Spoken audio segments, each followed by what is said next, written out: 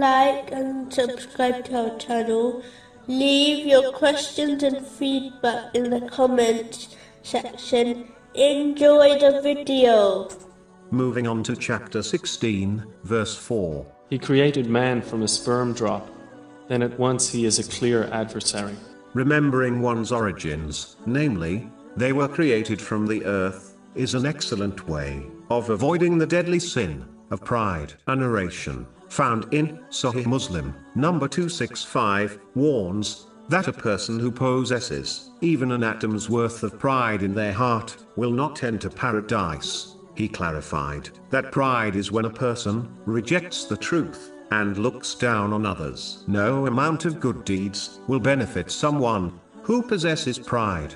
This is quite obvious when one observes the devil and how his countless years of worship did not benefit him when he became proud. The following verse clearly connects pride with disbelief, so a Muslim should avoid this evil characteristic at all costs. Chapter 2, verse 34. He refused and was arrogant and became of the disbelievers.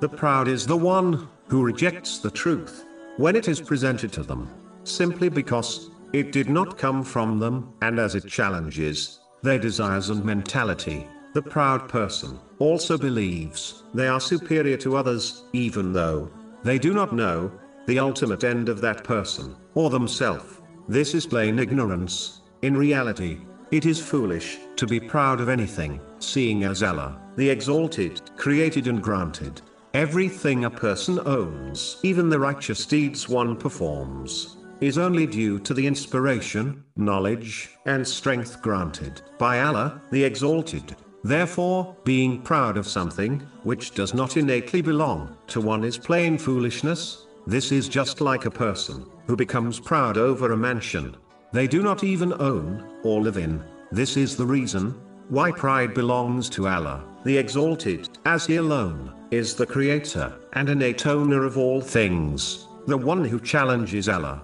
the Exalted, in pride, will be thrown into hell.